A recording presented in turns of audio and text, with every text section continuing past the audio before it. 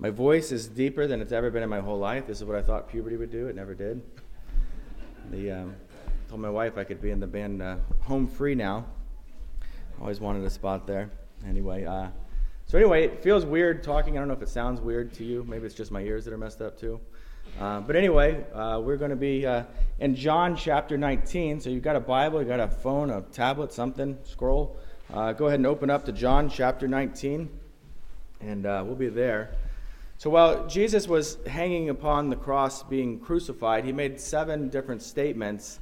And we've been going through those 7 statements, and we're going to be going all the way through Easter doing this. The first week, we covered the prayer of Jesus when he says, "Father, forgive them, for they know not what they do." And then in week 2, we focused on the words of Jesus when he's speaking to his mother and to the Apostle John, who are there before him, and he says, "Woman, behold your son," and to John, "Behold your mother." And then last week, we considered what Jesus meant when he asked. He said, my God, why have you forsaken me?" And so then this week, we are looking at what is just 2 words specifically. In the Greek, it's 1 word, I thirst. And as usual, though, we won't just read that. For the sake of context and understanding everything around it a little better, we're going to start reading in verse 28 of John chapter 19. So if you've got your Bible open, go ahead and follow along as I read. After this, Jesus, knowing that all was now finished, said to fulfill the scripture, "I thirst." A jar full of sour wine stood there, so they put a sponge full of sour wine on a hyssop branch and held it to his mouth. When Jesus had received the sour wine, he said, "It is finished." And he bowed his head and he gave up his spirit. The grass withers and the flower fades. Let's pray. Almighty God, that your Son would be killed by the hands of sinful men, to make other sinful men and women holy, is a mystery too profound for our feeble hearts. Thank you for doing for us what we could not do for ourselves. Lord, as we seek to understand these simple words this morning, we ask the Holy Spirit to enlighten our minds, to give us a less blurry, a more in-focus image of our Savior Jesus. It's in his name that we pray this morning. Amen. So every year as football season begins, our family gets real excited about it. In full disclosure, we're not football fans at all.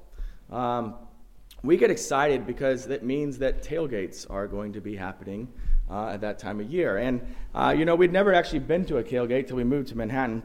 And yet, we've had some friends that have graciously invited us to their tailgates. And God, in his great providence, put us next to these neighbors of ours who put on what is got to be the biggest tailgate in all of Kansas. And I really mean that. Our neighbors, Ron and Stacy, they have these friends that do it with them. And this tailgate it's enormous. They have 7 of these tents, not little tents, but huge tents that they put together until it makes this building-like thing out there. They have this big screen TV in there with a satellite dish so they can watch the SEC and see some real football. Just kidding. I'm kidding. But they have all these other things. They've got a snow cone machine. One of the guys wanted to buy this enormous $5,000 inflatable tent, but his wife traded him a cotton candy machine instead for it. So next year they're going to have that. And this year, one time we go there, and they have lobster on the menu. Lobster on a tailgate menu. It's free. It's kind of insane. So, we look at these neighbors, though, and we think that they certainly make God's command to love thy neighbors very, very easy. But really, though, this tailgate that they do is open to everyone. And I say it at this point just so you know. If you want to go to it next year, just let us know. We'll give you directions. And a few of you have already been there, I know, because I've seen your name written on something. But you're welcome to come to that as well. So you might be thinking at this point, though, what's this have to do with this passage? Right? Jesus wasn't tailgating. I don't see the connection at all. And you're right, he wasn't tailgating, not at all. I mention it because when we go on these trips, we'd usually ride our bikes. That's what we do as a family. And at the beginning of the year, it's August, it's September, it's still incredibly hot. And we hear this chorus from all 3 of our children on this ride. What do you think it is? I'm thirsty. That's right. I say it inside my head, but they say it out loud. They're like the Israelites, right, that are complaining to Moses 3 days after he split the Red Sea and delivered them from Israel. Look at this amazing stuff. And yet 3 days later, they're saying to him, we're thirsty. And the truth is, I expect every one of us on some hot day after a lot of sweating, understand that we've expressed this same idea that I need something to drink to quench my thirst. I am thirsty. And so the first observation here might be, well, this statement of Jesus is not real profound, is it? What do we make of this? And we're going to see a bit more. It is much more profound than we initially might think. See, let me put it this way to start with, though. Throughout history, people have struggled to make sense out of Jesus. They've struggled on one of two sides. They either struggle to understand the divinity of Jesus, that Jesus is God, or they've struggled to understand the humanity of Jesus, that Jesus is man, like really, truly man, human. And all throughout the New Testament, we get these beautiful images of Jesus and his divine power, right? As the incarnate man living in Israel, Jesus spoke with this divine wisdom. He was perfectly holy in everything he did. He was able to read people's minds. He was able to move people to actions, right? He was, just by mere words, he was able to really control the weather. The weather actually obeyed him. He healed disease. He gave sight to the blind. He turned water into wine. He raised the dead man Lazarus back from the grave. We're seeing all these things that are his divine powers. And so Jesus is truly God manifested in the flesh. And yet, at some times, I think we can forget that indeed he is a man, truly a man. And this passage helps us see his humanity. We see here that his body is parched. He needs hydration. He actually needs it. And so, the obvious aspect of this passage is that Jesus is clearly human with this clearly physical need of his. It's been many hours since he's had anything to drink. He's been through a trial. He's had to carry his cross most of the way to Golgotha, and now he hangs in this hot sun. Simply put, he's thirsty. And so that's the end of the sermon. Jesus was thirsty. I'll see you next week. That's not true. You might wish that was true. That'd be the shortest sermon ever. But it's not true, and you know that. There's a lot more here. So let's look a little further. First of all, do you understand that Jesus does not have to remain on the cross? He could have used these divine attributes at any moment to be, I'm done. I'm off the cross. I'm through with this. In John 10:18, Jesus is speaking, and he says, no one takes it from me, but I lay it down on my own accord. He's talking about his life. I have authority to lay it down, and I have authority to take it up again. This charge I have received from my Father. And so he could take it up. He's committed to the will of God here, though. In Luke 22:42, in the Garden of Gethsemane, Jesus is there. You remember this. He's praying, and he says, Father, if you are willing, remove this cup from me. Nevertheless, not my will, but yours be done. He's absolutely committed to the will of his Father. And it's important that we know that not only could Jesus have come down from the cross at any moment, he could have alleviated this need of his in this moment any way he wanted to. Remember, the weather is absolutely under his control. He could make it just rain down water for himself right then. We're talking about Jesus, though, right? God. He could have also just made it rain down Gatorade on him long before it was ever invented. No one would know what it is. But he could have, right? The thirst quencher. He could have, but he doesn't. He follows the will of his Father. And here's an interesting thing. Did you know that Jesus never performs a single miracle for his own benefit? Never. In fact, when the devil tempts him in the wilderness, he's tempting him to perform these miracles for his own benefit, but he never does it. He does it for the glory of his Father. He does it for others. And he doesn't just fulfill his need for thirst here. But he says this, right? I'm thirsty in order to fulfill a prophecy, an ancient prophecy. In Psalm 69, it's written by King David. Sometimes we get confused by these psalms because David is writing about his own problems in his own life. He's writing to the specific time. And yet at the same time, the Jewish people understood this. They understood it to also be a prophecy about the Messiah and that God was going to send for them eventually. And in verse 21 of Psalm 69, we read, "For my thirst, they gave me sour wine to drink."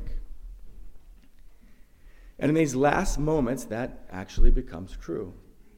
Now, I understand it. Skeptics are going to say, yeah, but he kind of made it come true, right? He asked for it, and they gave it to him. And sure, that's the way we see it happen. But imagine the fact that the wine happens to be there. The soldiers actually hear what he's saying to them, and they decide they're going to give him a drink in this moment of wine. The prophecy is absolutely fulfilled in that moment. And yet, despite all the intensity of the physical thirst and the fulfillment of the prophecy, I am convinced by the whole of Scriptures that in these two words of Jesus, that he is showing us something more significant than even that prophecy being fulfilled. You see, Jesus is drawing our attention to spiritual thirst. And this is not one of those change of directions because you don't know how to fill up the rest of the sermon. I mean, it really is something we can see in Scripture that's what he's talking about. You see in the Gospel of John, the word thirst shows up 6 times total. We've just read one of them, so there's 5 other instances of it, and every other instance is clearly speaking about spiritual thirst. This one is too. See, the word thirsty is used 3 times in that conversation that Jesus has with the woman at the well. It's in John chapter 4. You see, Jesus shows up at the well, and he asks her for a drink, but then later, despite the fact that he has no bucket, he has no water, he has no liquid of all to offer her, he tells her that I can give you a drink. And after a bit more conversation, Jesus says to her, "Whoever drinks of the water that I will give him will never thirst again. The water that I will give him will become in him a spring of water welling up to eternal life." That's spiritual. We see this word thirst again in John 6:35 when Jesus says, "I am the bread of life. Whoever comes to me shall no longer hunger, and whoever believes in me shall never thirst." That's a spiritual thirst again. And then again, the last time we see the word thirst is John 7:37 through 39, where Jesus says this, "If anyone thirst, let him come to me and drink. Whoever believes in me, as the Scripture has said, out of his heart will flow rivers of living water." And then in the next verse, just in case we're not sure what he really means by that, John, the apostle who's writing this book, gives this description. He clarifies. He says, "Now this he said about the Spirit." He's talking about the Holy Spirit. It's a spiritual thirst that he has in mind. And so then when I say spiritual thirst, do you really understand what I mean? Because that can kind of be a vague comment. And so I want us to make sure we understand this. And our physical thirst, the fact that God made us have a physical thirst is really this living illustration in our life to understand what he's talking about. Because just like a physical thirst is a desire, a craving for a drink of water, so a spiritual thirst is a desire, a craving for God, for that closeness to God. We see this in the Psalms. The psalmists speak of this often. And Psalm 63:1 says this, "O God, you are my God. Earnestly I seek you. My soul thirsts for you. My flesh faints for you, as in a dry and weary land where there is no water." And again in Psalm 42:2, my soul thirsts for God, for the living God. It's making me thirsty. Actually, it's just for my throat. Then in Psalm 143:6, he says this. The psalmist says, "I stretch out my hands to you. My soul thirsts for you like a parched land." We're seeing this over and over again. And this really ought to raise a question for us, though. Because, isn't Jesus closer to God the Father than any other human on the planet, any other person, any other man, woman, or child who's ever existed? Then why in the world is Jesus spiritually thirsty? Why say that? Well, you remember last week, right? Jesus says, my God, why have you forsaken me?" Jesus' relationship with the Father, with God, is what refreshed him. That relationship is what sustained Jesus in every day of his entire life. And yet, here in the forsakenness of the cross, that sustaining and refreshing relationship is for a time not there for Jesus. And so his soul thirsts for God in this moment in a way that Jesus has never, ever ever experienced for all of eternity. And so we might say, that Jesus drinking the cup of wrath made him thirsty. A lot of ways here. I have this app on my phone that will log hydration for me. Well, it won't do it for me. I have to do it. It's got an option for just about anything you can possibly drink on there. There's something called chicory. I don't know what chicory is, but apparently people drink it. Anyway, you start to log in there, and water is exactly what you'd think. 8 ounces of water counts as 8 ounces of hydration. But some things on this list actually are negative. You drink them, and you have to now drink more water. You've gone backwards in hydration world, right? Beer and wine and whiskey, predictably so, are all negatives. And so as far as hydration goes, you don't drink those things if you're trying to quench your thirst. There are, if you don't believe me, there are a bunch of people who celebrated St. Paddy's Day yesterday who can confirm this for you. And so you might imagine then, if there were an app for logging our spiritual hydration or anyone's spiritual hydration, that drinking the cup of God's wrath, right? That's quite a negative on the scale. Quite a negative. Which tells us that, that Jesus understands, and this is important. We always wonder, how much does Jesus really understand the way we live our lives, the way we function? And Jesus understands in this moment the spiritual thirst that all men and women experience in our natural-born state. He actually understands it. And Jesus in this moment longs for the relationship. He longs for the closeness, for the joy of fellowship that he had with his Father when he was holy and pure in the eyes of the Father, when he wasn't carrying my sins and your sins on the cross, right? When he wasn't being viewed through the eyes of God in that moment like that. Now, you and I and all 7 billion souls on the planet today, we also understand what it's like to thirst for God. A lot of people don't realize that's what they're thirsty for. They don't understand what they need, but they're seeking something. They're after something. A lot of us maybe understand it only in the past tense because our thirst has been quenched in the gospel. But everyone is born spiritually parched. Let me show you what this looks like with the passage from Jeremiah 2. It's a very famous passage, but in Jeremiah 2, God is pointing out to Israel, to his chosen people, the way that they have forsaken him, the way that they have walked away from him. And in Jeremiah 2:13, God says, "My people have committed 2 evils. They have forsaken me, the fountain of living waters, and hewed out cisterns for themselves, broken cisterns that can hold no water." See, when God says fountain here, don't picture a pretty thing in a garden, right? He's talking about a spring. What would have been in this culture just an endless supply of fresh water that could be drank. And when he says cistern, we don't really use that word. A cistern was a very large stone bowl-like structure that was used to collect rainwater or water from other sources that could be used for later. And he's saying these are broken cisterns. You ever tried to fill a bucket up that had a hole in it? And you kind of, it has a hole. And then you take on the challenge. I can do this. If I go fast enough, if I work hard enough, maybe I can fill it up. And before too long, the younger you are, the more likely you are to try this. But at some point, you realize it's never going to work because this is always going to leak out the water. And that's what God's talking about here. God's point is you won't be satisfied because you've left this spring of endless good water and you've replaced it. The only thing you can replace it with is this broken cistern that cannot hold the water that you so desperately need.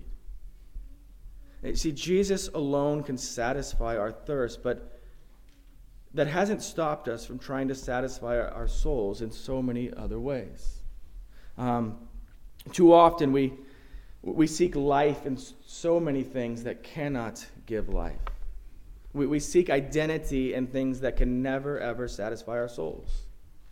And you see, the question we've got to ask ourselves here is something along the lines of this, where besides God am I looking for meaning, for refreshment?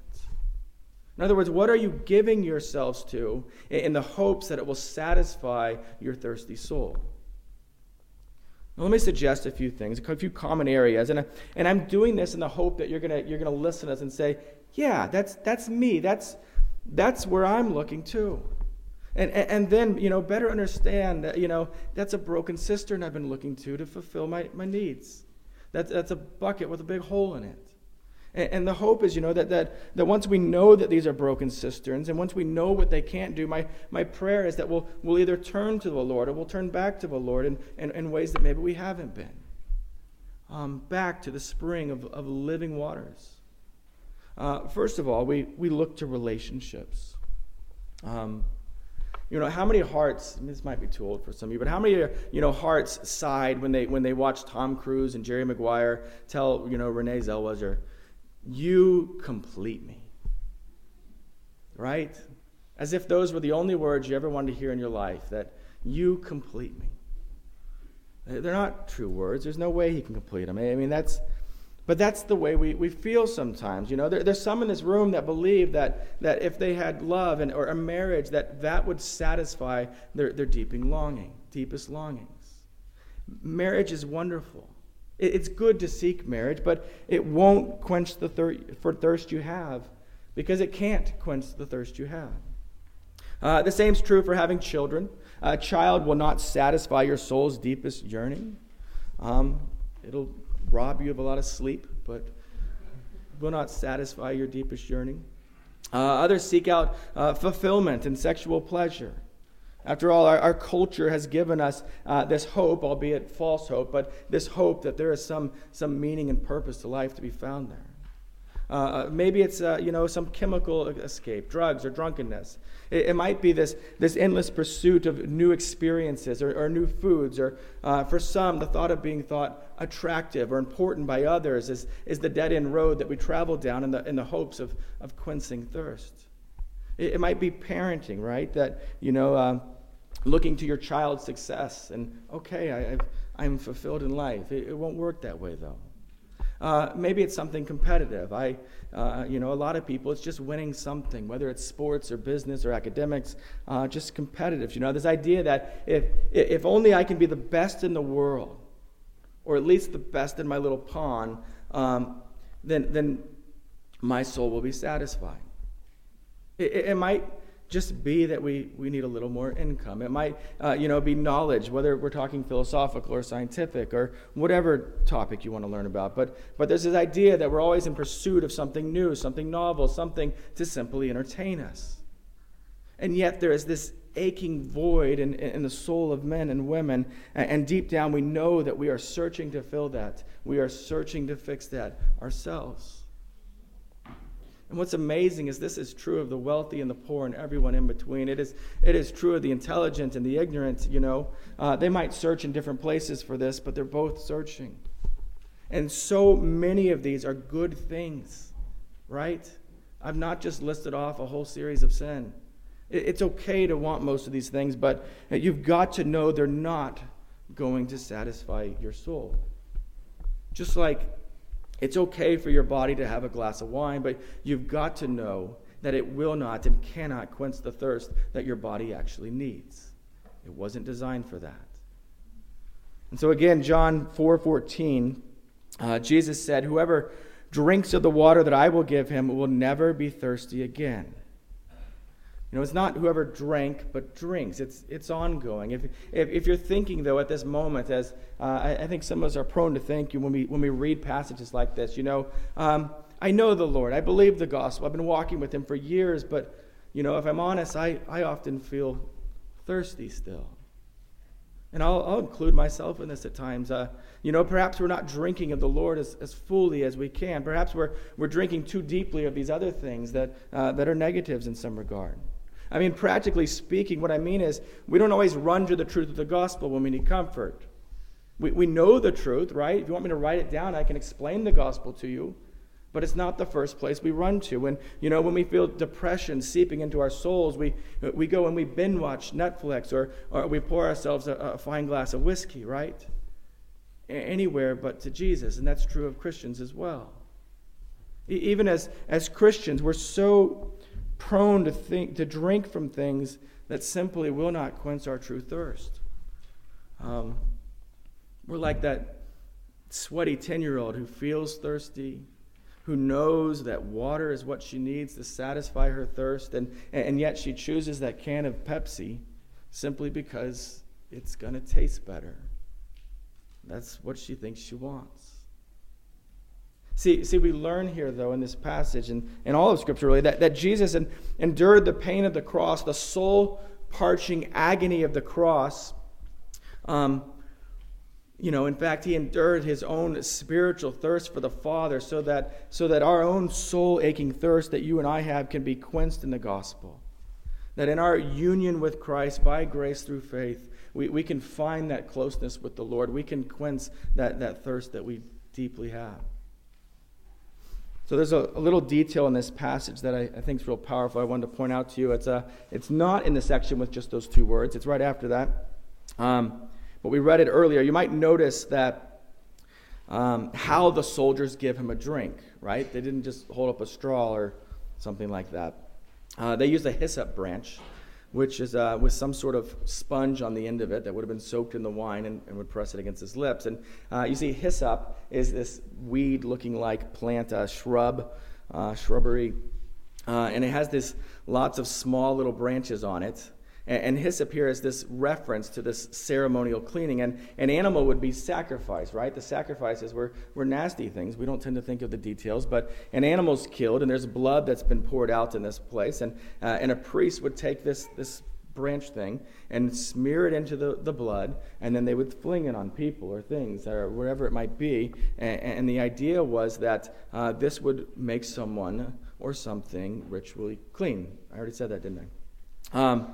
But it was used during Passover. I don't know if you realize, not the Passover meal, but the actual Passover when it happened. When the Israelites, according to God's instruction, were told to kill the Passover lamb. And God tells them in Exodus 12:22, take a bunch of hyssop and dip it in the blood that is in the basin and touch the lintel and the two doorposts with the blood that is in the basin. So they dip it in there, and then they're smearing it on their doorposts. The result was that the angel of death would pass by that particular house, and the life of the firstborn son inside that house would be preserved. It provided life instead of death. That's what the sacrifice is doing. God provides a means of deliverance for his chosen people, and that's also what he's doing for us on the cross. That's the picture there of that hyssop. He gives life when there should be death. And so just one more thing, and then we'll be done today. Jesus tells us in John 7:38, if anyone thirsts, let him come to me and drink, and out of his heart will flow rivers of living water. Out of his heart will flow rivers of living water. Christians, do you know how living waters flow out of your heart to others? Do you know? I mean, do you think about that role that God does? We live in a dry and weary land. That's the culture we are in. That's the culture across many other nations that you might be from. And there are people all around us who are thirsty. So very thirsty, and looking in one broken cistern after another broken cistern in this hope of finding some real satisfaction. Many of you might remember that still being where you were in life at some point. And Jesus is the source of the river, but we are to be a river of refreshing water to others, to our communities, to our homes, to our families, our jobs, our classrooms, wherever we might be, you know. He can show them, rather, we can show them where to find the soul-quenching goodness that we call the gospel. We can show others that in Christ there is an oasis where they too may come to and drink freely and drink fully and be satisfied in their souls.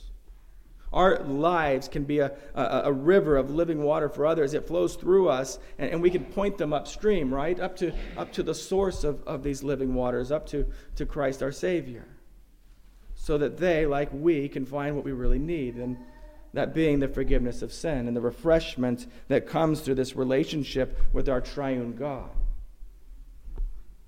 So let us drink deeply of the hope that Jesus gives. Only there will we find satisfaction, and may the gospel flow out of us in words and actions and joy and in hope to others. That's our prayer from this. And so as Jesus expresses his thirst in this moment of forsakenness from the Father, we can understand that. Because we're born as enemies of the Lord, but in the gospel we are brought close to him. We are made children in the house of the Lord. We find fulfillment for our souls. Let's pray. Father, may these words go with us this week. Might that we drink more deeply from your spring than ever before.